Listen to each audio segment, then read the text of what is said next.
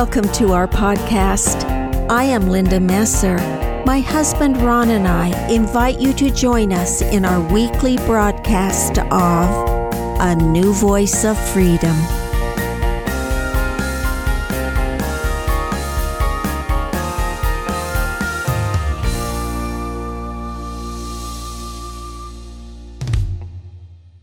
Welcome to Season 4 of A New Voice of Freedom. The podcasts are taken from the 4 volumes In Defense of Christianity, written by Ronald Keith Messer. Podcast 7 is entitled The Journey. There is an intriguing scripture in Ecclesiastes, written by King Solomon. Ecclesiastes 1:9. The thing that hath been, it is that which shall be, and that which is done is that which shall be done, and there is no new thing under the sun. I have pondered that so many times, trying to discern what it means. Perhaps if we break it down. The thing that hath been Refers to the past. it is that which shall be. Refers to the future. In our jargon, the past often repeats itself, which is validated by a study of history. It is explained by scriptures. Everything is governed by law. There are temporal laws and there are spiritual laws. Laws are subject to the principle of causality. In other words, for every cause there is an effect, and for every effect there is a cause. History repeats itself because laws never change. Therefore, consequences never change, whether temporal or spiritual. The laws of nature are fixed. That is what gives science predictability. It depends upon King Solomon's statement being true. The thing that hath been is that which shall be. The same is true with spiritual laws.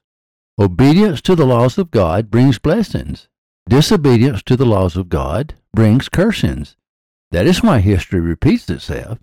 The second part of Solomon's statement is a repetition with variation of the first. And that which is done is that which shall be done. Every generation must learn for themselves right and wrong, good and evil, law and lawlessness. Though we are all unique in our own way, we are alike in everything. Differences manifest themselves because we have agency.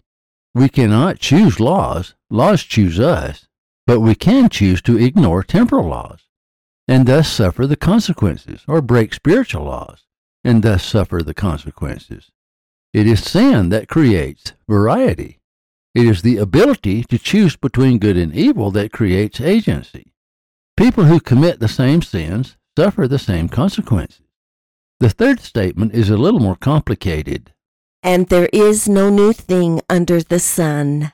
We can only assume that if 2 people are on a journey in a dimension where nothing is fixed, then time is relative. If one stops, but the other keeps going, how is the distance between the 2 measured? Is it quantitative or qualitative? On Earth, with the appearance of fixed reference, it may appear quantitative, measured in kilometers or miles or landmarks or time.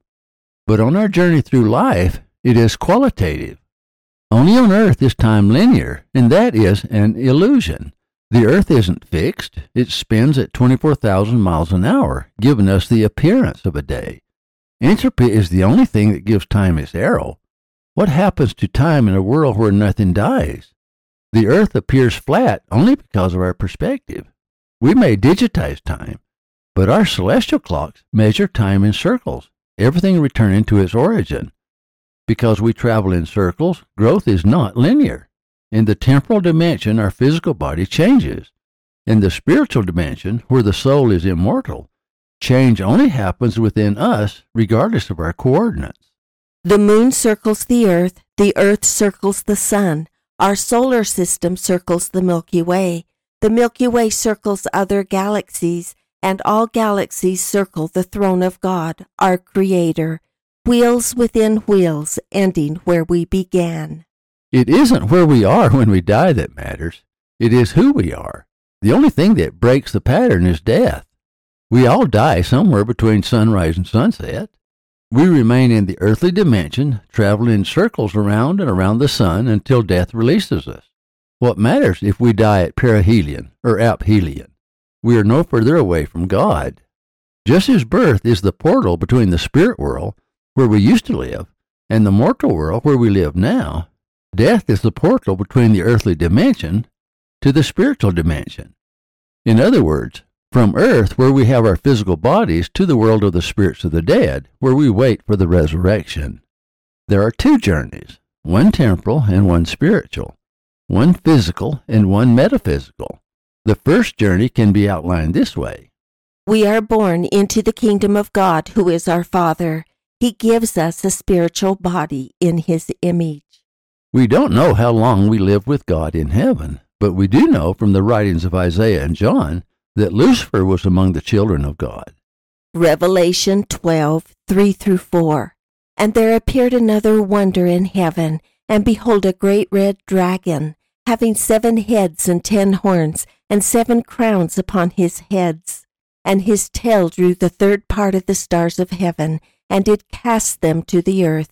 And the dragon stood before the woman which was ready to be delivered, for to devour her child as soon as it was born. Lucifer was obviously a person of very high station in heaven, because he was referred to by John as another wonder in heaven. In addition, the 7 heads, the 10 horns, and the 7 crowns refer to his vast power, plus the fact that he persuaded a 3rd part of the stars of heaven to follow him. That occurred in heaven before we came to earth to gain a body. Satan and his followers were cursed forever and denied a physical body. The above scripture refers to the fact that Lucifer and his angels were cast out of heaven and are continuing to war against mankind on earth. John further speaks of the war in heaven. Revelation 12:7-9. And there was war in heaven. Michael and his angels fought against the dragon, and the dragon fought and his angels, and prevailed not. Neither was their place found any more in heaven. And the great dragon was cast out, that old serpent, called the devil and Satan, which deceiveth the whole world. He was cast out into the earth, and his angels were cast out with him. Isaiah also speaks of the great war in heaven. Isaiah 14:12-15. How art thou fallen from heaven, O Lucifer, son of the morning? How art thou cut down to the ground, which didst weaken the nations? For thou hast said in thine heart, I will ascend into heaven, I will exalt my throne above the stars of God. I will sit also upon the mount of the congregation, in the sides of the north. I will ascend above the heights of the clouds. I will be like the Most High. Yet thou shalt be brought down to hell, to the sides of the pit. Isaiah further refers to Lucifer's power by calling him son of the morning. His ambitions were equal to his power because he rebelled against Christ. I will ascend into heaven is referring to the throne of God. I will exalt my throne above the stars of God refers to Lucifer's desire to overthrow Christ and become our ruler. I will be like the Most High refers to Lucifer's desire to be equal to God the Father himself. John refers to Lucifer's defeat in heaven. Isaiah refers to Satan's defeat on earth. His future is fixed. He and his angels will ultimately lose everything and be eternally held hostage by the law of justice. Meanwhile, on earth, Peter refers to him as a hungry lion. 1 Peter 5:8. Be sober, be vigilant, because your adversary the devil, as a roaring lion, walketh about seeking whom he may devour. Jude refers to the period of time when we live with God as our first estate. Jude 1:6. And the angels which kept not their first estate, but left their own habitation, he hath reserved in everlasting chains under darkness unto the judgment of the great day. I shall use Jude's terminology in defining our linear journey. It has 4 stages. First estate, we lived as spirits with God in heaven. Second estate, we come to earth to gain a physical body and exercise our agency. Third estate, we die. Our physical bodies lie in the grave, but our immortal spirits leave earth and live with the other spirits of the dead, where we wait for the resurrection. Fourth estate, following our resurrection, we stand before Christ to be judged for our works. Christ assigns us our eternal home. Paul talks of 3 degrees of glory, one compared to the glory of the sun, another to the glory of the moon, and the third to the glory of the stars. And of course there are kingdoms without glory, and there is outer darkness or hell. The purpose of the journey is to give us the chance, through our agency, to choose which kingdom we will inhabit in the afterlife. Forever. Those who live the laws of the celestial kingdom will inherit the kingdom where God and Christ live. Those who live the laws of the other kingdoms will have a wonderful kingdom of glory, but will not live with the Father and the Son. We can only inherit the kingdom governed by the laws we lived on earth. That is the price of agency. The laws of Christ are the laws of the celestial kingdom. Without the mercy of Christ, there would be no kingdoms of glory. All who live in a kingdom of glory are saved by the grace of Christ. However, being saved and being exalted are 2 separate principles. To be saved means to be sanctified and cleansed of our sins. To be exalted is to inherit the highest kingdom of glory. That is determined by our works. Only the valiant who kept the doctrines of Christ will inherit what Paul referred to in one place as the third heaven, and in another place as the celestial body or celestial kingdom. The above is often referred to as the plan of salvation. We are determining now which kingdom of glory we will inherit after this life. The above journey is linear. They are in chronological order. The second journey is not linear or chronological. It could be referred to as metaphysical or spiritual. It is the journey of the soul. That is the journey which determines the kingdom we inherit. The spiritual journey is more important than the physical journey. Spiritual laws are more important than temporal laws. Earth life is short. Heaven is forever. We have always existed as a form of intelligence. The essence of life, which we call intelligence or consciousness or self, cannot be created or destroyed. That is the only thing that explains why God exists and why we exist. It explains why free will exists. We have never not existed as a life force. Potential and individual will are inherent in self-existent intelligence. God invited our intelligences into His kingdom, which Jude called the first estate, and gave us a spirit body in His likeness. That was the first step to true freedom. Without the laws of God, there would be no freedom or agency. God alone made it possible for us to reach our full potential, which is to become like Him. That was His plan from the beginning. Why would He do anything less? We are of royal birth. We have a divine nature. Christ created the earth, which is the second estate, and gave us a physical body after His likeness. That is why He is referred to as our Creator. Without God, there would not be life as we know it. He is the power behind all the laws of creation. Without God, there would be no plan of salvation or eternal progression. Without Christ, there would be no Savior and no Redeemer, and we would not ever be permitted to return to the presence of God. It is only because of Christ that we can be perfected, sanctified, and resurrected.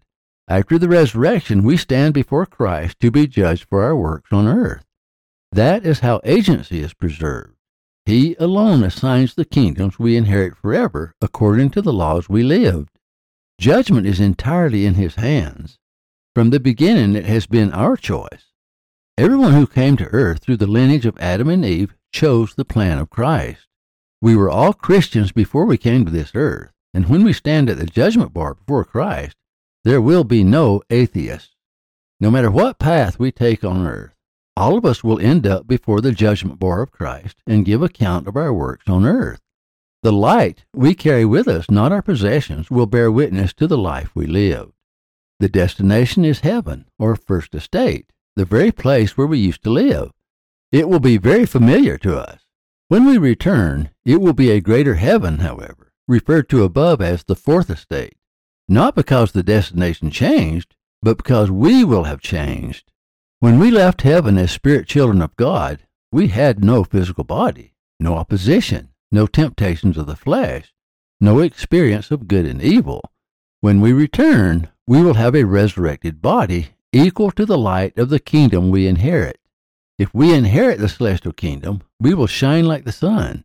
If we inherit the terrestrial kingdom, we will shine like the moon. If we inherit a lesser kingdom, we will shine like the stars. Some will not inherit a kingdom of glory because their works were all evil, and some, though relatively few, will live with Satan and his angels in spiritual darkness. Because we have experienced the evil on earth, we will know how to appreciate the good in heaven.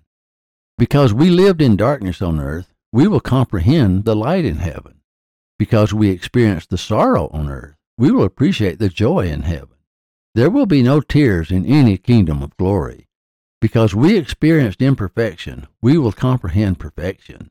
Because we lived outside the law, we will relish living under the absolute perfection of the law. We will love the safety of law because we experienced the horror of lawlessness. We will enjoy heaven because we understood opposition on earth. Heaven cannot be just a place. Heaven must be an experience. John saw the celestial glory. Revelation 22, 1-5. And he showed me a pure river of water of life, clear as crystal, proceeding out of the throne of God and of the Lamb. In the midst of the street of it, and on either side of the river, was there the tree of life, which bare 12 manner of fruits, and yielded her fruits every month. And the leaves of the tree were for the healing of the nations. And there shall be no more curse, but the throne of God and of the Lamb shall be in it. And his servants shall serve him, and they shall see his face, and his name shall be in their foreheads. And there shall be no night there, and they need no candle, neither light of the sun. For the Lord God giveth them light, and they shall reign for ever and ever. Those who, to the best of their ability, obey the laws of Christ on earth will, through the perfections of Christ, in his own time be made perfect even as he is perfect. They will be heavenly creatures, children of God, and angels of light. We are all somewhat like the prodigal son, returning home. But for grace, none of us could return. When we left our former home, we took some of our inheritance with us. We are judged by how we use that inheritance. They are called by God gifts of the Spirit. We all have them in abundance. Christ compared them to talents. If we remain faithful, when we return, we will bring those gifts back again, greatly enlarged, and everything else will be added.